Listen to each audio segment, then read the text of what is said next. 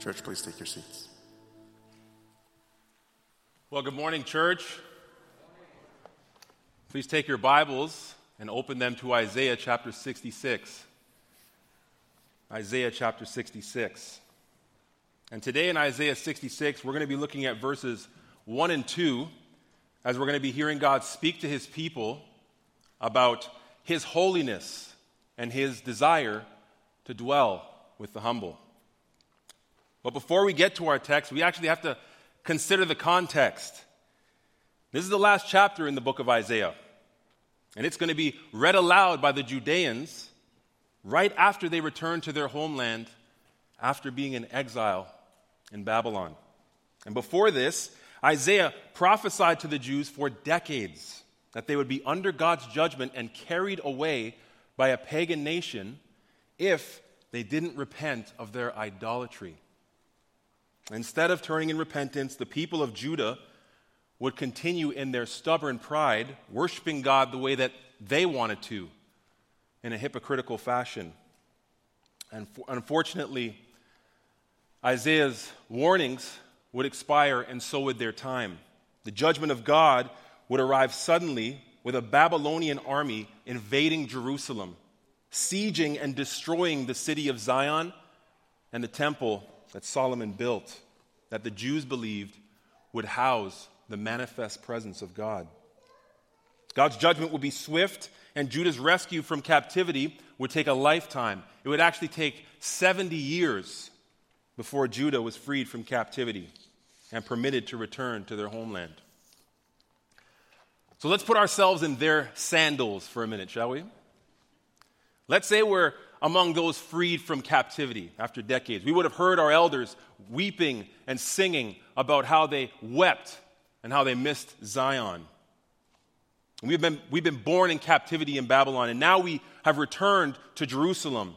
We would be thinking that building a house for God would be appropriate, since God would need a place to dwell in Judah. And perhaps God, seeing this new temple, would look upon us with favor, a special favor, blessing our return from exile. Now, Judah would have thought those things, and they would have thought specifically that God needed a house.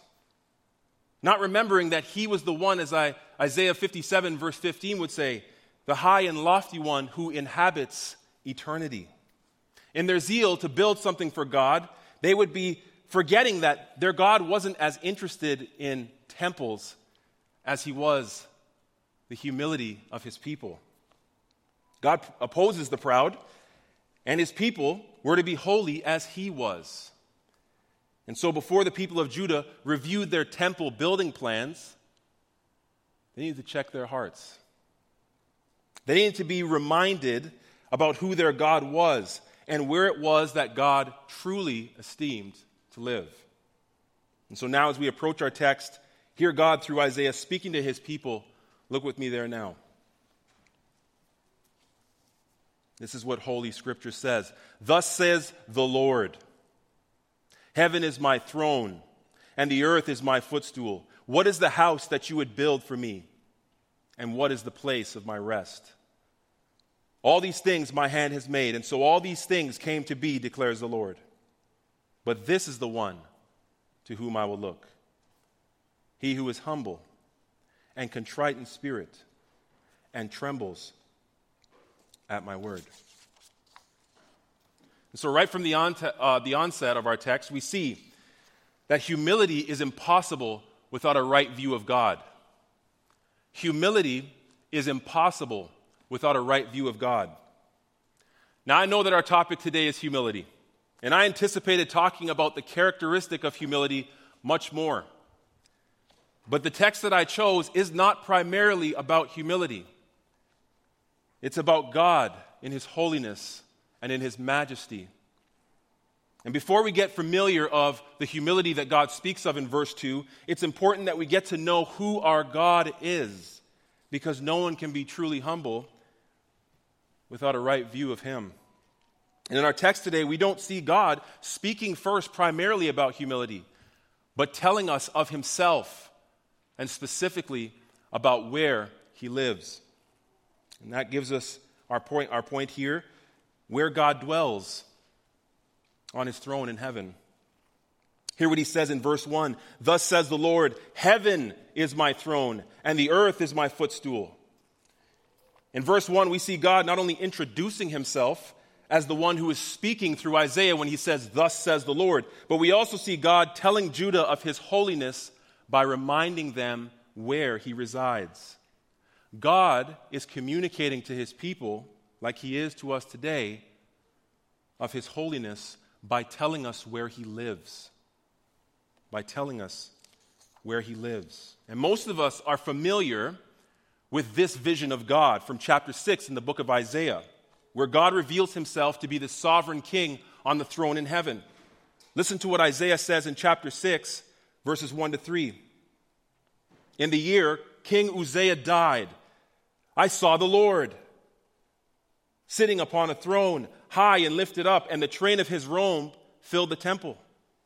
Above him stood the seraphim. Each had 6 wings. With 2 he covered his face, and with 2 he covered his feet, and with the 2 he flew. And one called to another and said, Holy, holy, holy is the Lord of hosts. The whole earth is full of his glory.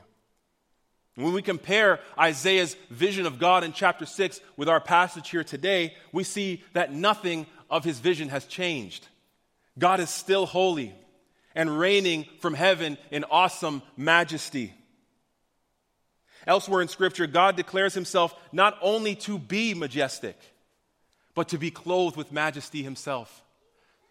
Psalm 93 verse 1 says, the Lord reigns. He is clothed with majesty. We might say that God is great sometimes, and some people from other religions might say that God is the greatest, but it is most theologically appropriate to say what Psalm 145 verse 13 says. God's greatness is unsearchable. God's greatness is unsearchable. Isaiah would be proclaiming this time and time again to Judah throughout his ministry in order to comfort them in the Lord after their exile under the judgment of God.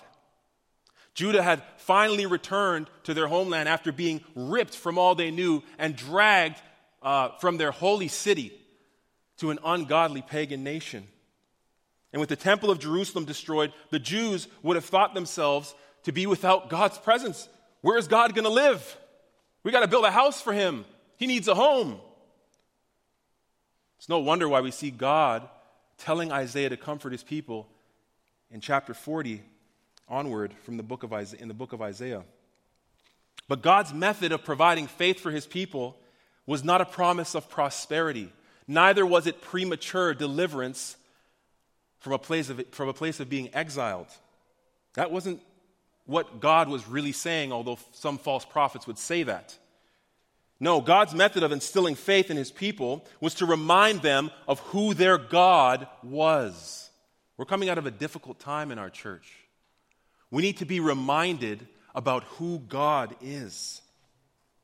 Judah needed to hear that their God was not like the gods of the Babylonians, who were limited to temples. They needed to hear that their God couldn't be contained, that he was existing infinitely great beyond their imaginations.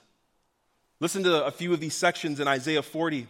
Who has measured the waters in the hollow of his hand, and marked off the heavens with a span, enclosed the dust of the earth in a measure, and weighed the mountains in a scales, and the hills in a balance? Behold, the nations are like a drop from the bucket, and are accounted as the dust on the scales. Behold, he takes up the coastlands like fine dust. All the nations are as nothing before him. They are counted as before him as nothing and emptiness. To whom then will you liken God? Or what likeness compare with him? Nothing, no one, not one thing or person can be compared to God. He is completely other. He is holy. He is set apart unto himself. He is the definition of being separate, of being unique. And when God declares that heaven is his throne and the earth is his footstool, he is declaring himself to be the sovereign king and ruler of all creation. And to this day, we have kings, presidents, prime ministers. They sit on thrones and in their oval offices and their parliamentary buildings as they rule over the nations. But our God is the sovereign king and ruler of all nations and peoples. He reigns over the smallest dust mite on planet Earth to the end of existence in the furthest reaches of the universe and beyond. This is our sovereign God. The Lord has established his throne in heaven, and his kingdom rules over all. Psalm 103:19. And this ought to make us humble. This ought to be making us humble. Jesus would affirm Isaiah 66:1 during his Sermon on the Mount in Matthew 5:34 and 35, saying this, I say to you, do not take an oath at all, either by heaven, for it is the throne of God, or by earth, for it is his footstool. Jesus is teaching his listeners what Isaiah taught Judah in our text. He is teaching them that God's supreme holiness and sovereign rule over all creation is to invoke a response of humility. When we see God on his throne, it puts us in our place. He's so completely other. Our minds can't fathom his greatness and his holiness. And this is actually the first step toward humility. We will only embrace humility if we know and acknowledge God to be the one true God, and if we acknowledge where he is in heaven.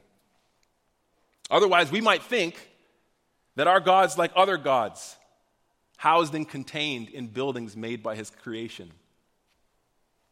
But we see in 1 Kings 8 that King Solomon, after building the temple, understood who God was.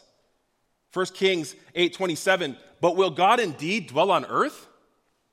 Behold, heaven and the highest heaven cannot contain you. How much less this house that I have built? You see that? God's greatness can't be contained. He can't be limited to a place of gathering. His power and his presence are without limits, making God the only being in all creation who is not only omnipresent, but self-sufficient. And that brings us to another point. After we acknowledge God's holiness and humble ourselves in light of that, we also need to acknowledge the humbling truth, that God does not need us. God is the only one who is self-sufficient. He doesn't need us. Listen again to verse 1 and what God asks his people. Thus says the Lord, heaven is my throne, and the earth is my footstool. What is the house that you would build for me? And what is the place of my rest? And we should be pondering these questions as we worship, as we walk with and work for Christ here at Hope Markham. We need to remind ourselves that before we get to doing the work of the ministry,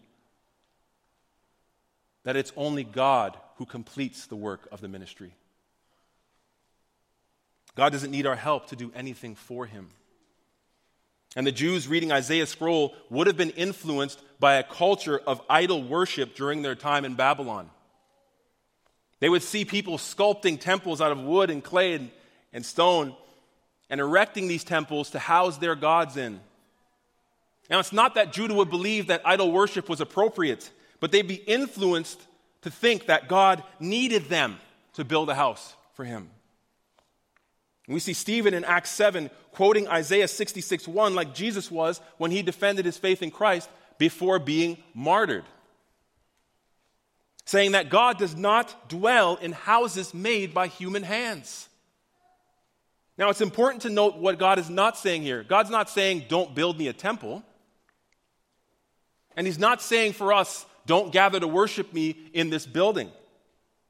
But what God is saying is that he doesn't need anyone to do anything for him. Like D.A. Carson says, the house is his cosmos. His house is the cosmos.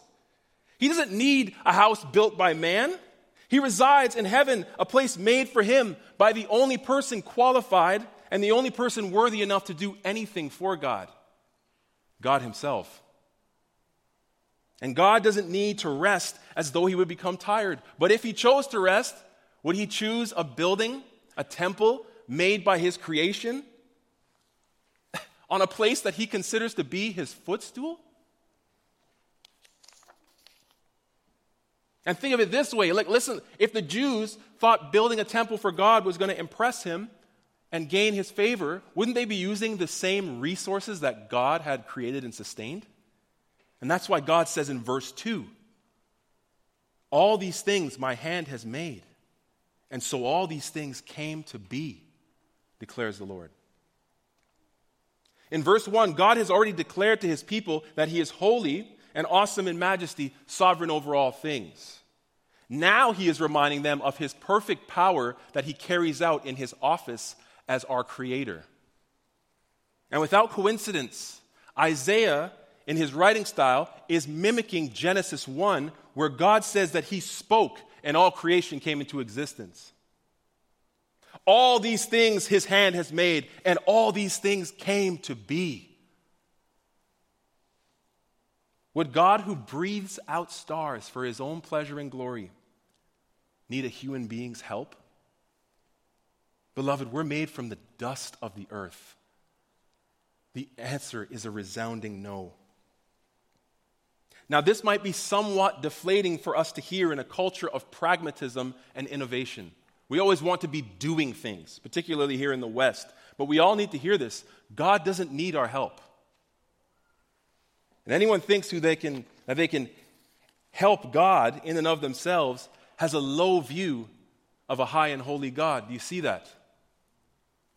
The Apostle Paul would affirm this in his preaching to the Greeks in Athens. He would say that God, Lord of heaven and earth, does not live in temples made by man, nor is he served by human hands as though he needed anything. So, church, we can affirm and infer from this text that God has not called us to serve him because he's in need of us. And for those of us serving in ministry, why do you believe that God has called us? Why do we believe that God has called us to serve him? Is it because that we're gifted or able in ourselves to do anything? I used to think that, but then I actually came into ministry and, well, let's just say God made it very, very clear that those were not the reasons. No, God has not called you to do anything for him because of anything good in you or any gifts that he gave you. In fact, he's probably called you because you are weak so that he can prove that he is strong. God has called you by his grace to make much of him and glorify him, not yourself. God chooses the foolish to shame the wise and what is weak to shame the strong. Sometimes we can fall into the same thinking like Judah did. We can get so caught up in the idea of doing something for God that we think that he needs us. But that's actually a pagan idea. Wasn't it Christ who said, "Without me, you can do"? Beloved, we can't do anything without God, and we certainly can't do anything to impress him. And God has made it clear who he esteems and actually where he desires to dwell. And it isn't a man-made structure. It is with those who are humble, who are contrite in spirit, and who tremble at the word of the Lord. God desires to dwell in the hearts of his humble people who are in awe of him. That's where God dwells, with the hearts of the humble. Look with me one last time at verse 2. But this is the one to whom I will look, he who is humble and contrite in spirit and trembles at my word. The Jews of Isaiah's day would be erring in their approach to get God's esteem by building him a temple. They needed to be reminded that God's esteem was not for a building, it's for a person. God's esteem is for someone who is humble, a people who are contrite in spirit and who tremble at his word. Oh, that we would be this, Hope Markham. A proud person cannot receive God's esteem because they will not acknowledge or worship God for who he is. And that is because a proud person, although they may not say it, wants to be God themselves. We all have that same pride within us, don't we? We often want to seize the throne in heaven and conform everything in our world to our needs and our wants. And the same pride found in our hearts is the same pride found in Satan when he sought to ascend the throne of God and take the place as the sovereign of all creation. It wasn't enough for Satan to be a majestic angel of God's creation. No, he wanted to be more than that. He wanted to be like the Most High. Listen to Isaiah quote him in chapter 14, verse 14. I will ascend above the heights of the clouds. I will make myself like the Most High. And after Satan's fall from heaven, he would eventually deceive the first humans, Adam and Eve, to pursue the same thing that he was denied and condemned for, the attempt to be God themselves. He would draw them away from obedience to their Creator and humble submission by telling them that they could be Him. And when anyone attempts to be God, they're actually on a pathway toward atheism, as Dr. John Piper says. He says this: pride does not like the sovereignty of God. Therefore, pride does not like the existence of God, because God is sovereign. Pride is actually an expression of unbelief in God and a fundamental denial of the reality of actually who He is. It's a deception to think that we belong where He is, or that we rule with might and deserve glory and praise. But we want to be sovereign, but we can't be, because we're not God. As Piper would say further, we are but images of God, not the real thing. We are but shadows and echoes. The proud want to be God, looking down from their throne as sovereign, ruling their own lives, and sometimes even ruling the lives of others. But the humble, the contrite of spirit, they see and acknowledge God for who He is. They see Him, as Isaiah did, high and lifted up. They recognize their utter need for God, and they're painfully aware of their sin before a holy God. These are the mourners that Jesus spoke of in the Beatitudes, who will be comforted by God, who delights to dwell and revive the hearts of the lowly and crushed in spirit. God delights to dwell with and revive the hearts of those who are crushed in spirit. Now, that word contrite, you see that in the text, contrite of spirit? The word contrite actually means to be crushed, to be crippled and broken. It's the same word used for Mephibosheth, one of Saul's grandsons who was crippled, broken. The contrite of spirit do not dismiss their need for God and their sin and their guilt before God as a weightless matter. The proud will do that. If you are a proud person, you will dismiss your sin before a holy God. You will think that it doesn't matter to a holy God. The contrite in spirit are actually quite the opposite.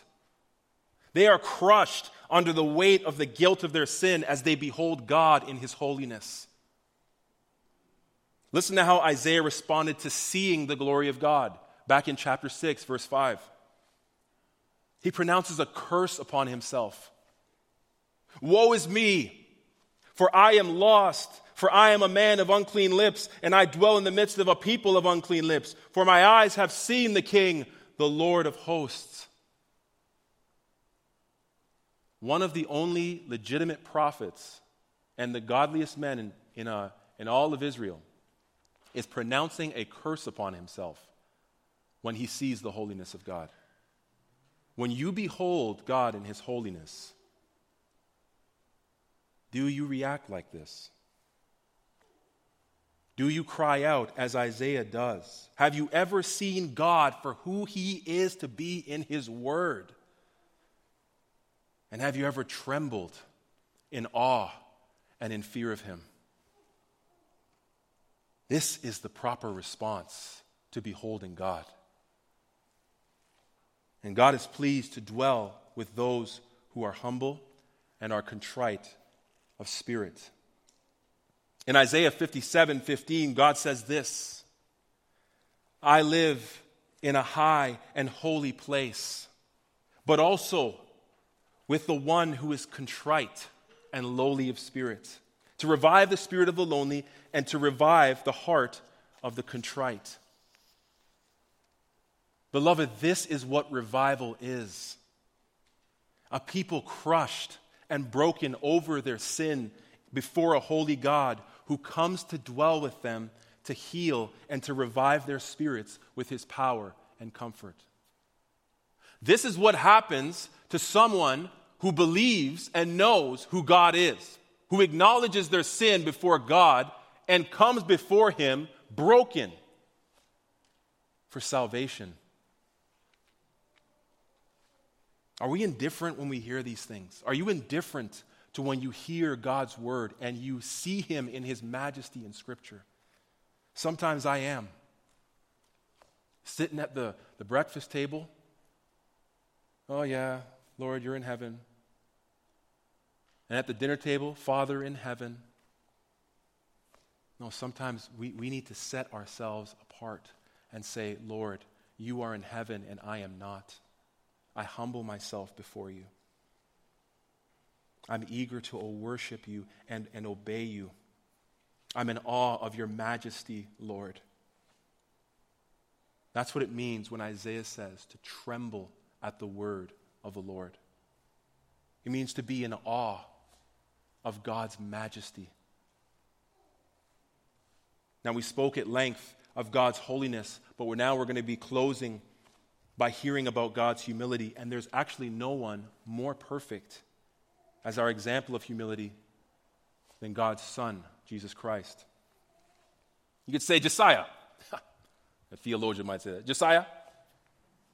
Numbers 12. It says Moses was the humblest man on earth at the time. I could reference Moses, I really could. But here's the problem. Moses' humility doesn't even come close to comparing with the humility of Christ. No man is capable of being like Jesus, the God-man. And so we approach Jesus, our example of humility, the King who chose to be a servant.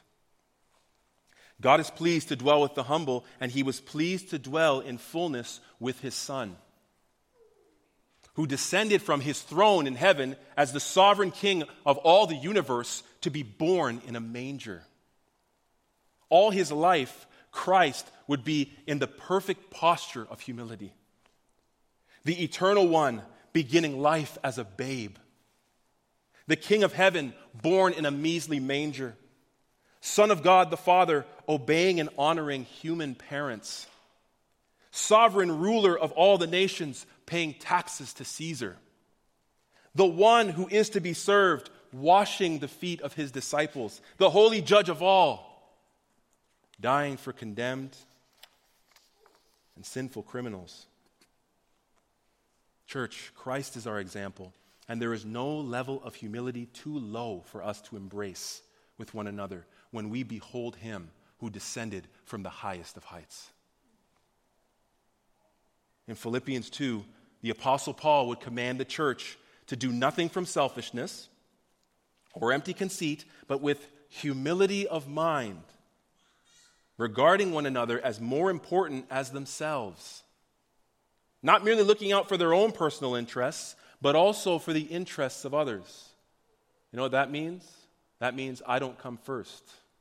That means you don't come first. And what was this based on? Was this based on Moses' example? No, it wasn't. It was based on Christ, on his person and his work. Look at Philippians 2, verses 5 to 8.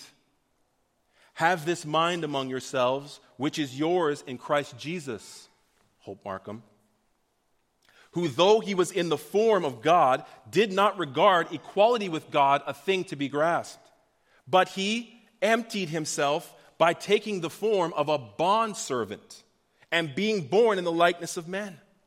And being found in human form, he humbled himself by becoming obedient to the point of death, even death on a cross.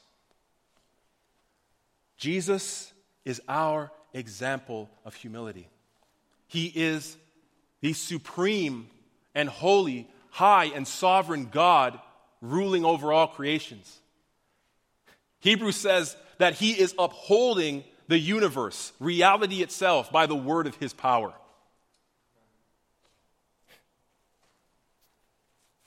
And yet this one that sat on heaven's throne with the earth as his footstool, the one who inhabits eternity, would come to be with us as one who serves.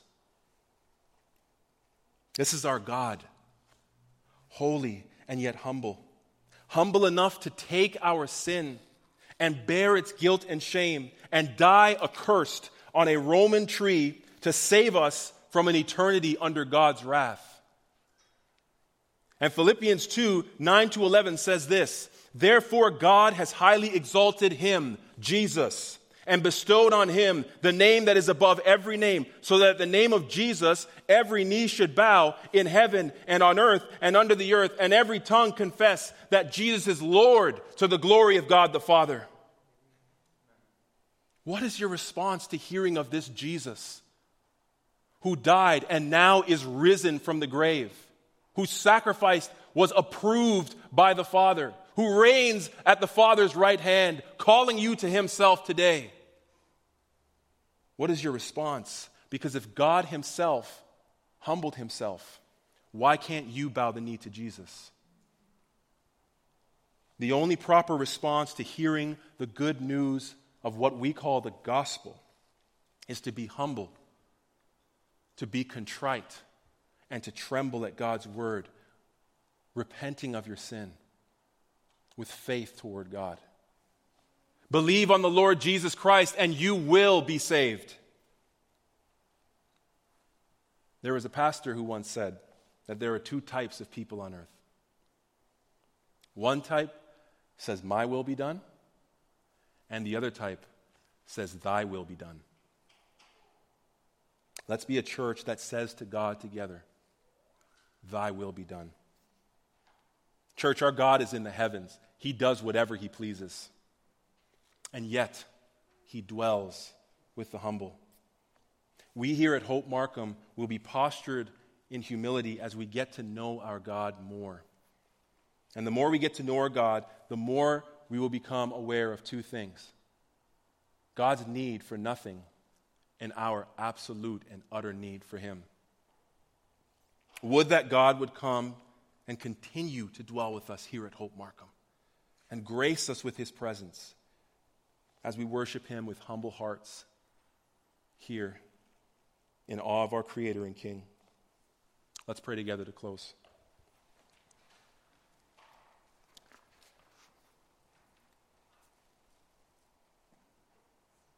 Dear Father, I want to thank you because through your Son, Jesus, we can come together as a congregation and worship you in spirit and in truth. You are looking for worshipers as such. And I am praying that the posture of our hearts and the cry of our hearts would be to worship you and adore you and make much of you here at Hope Markham in a posture of humility. Thank you, Father, for hearing us. In Jesus' name, amen.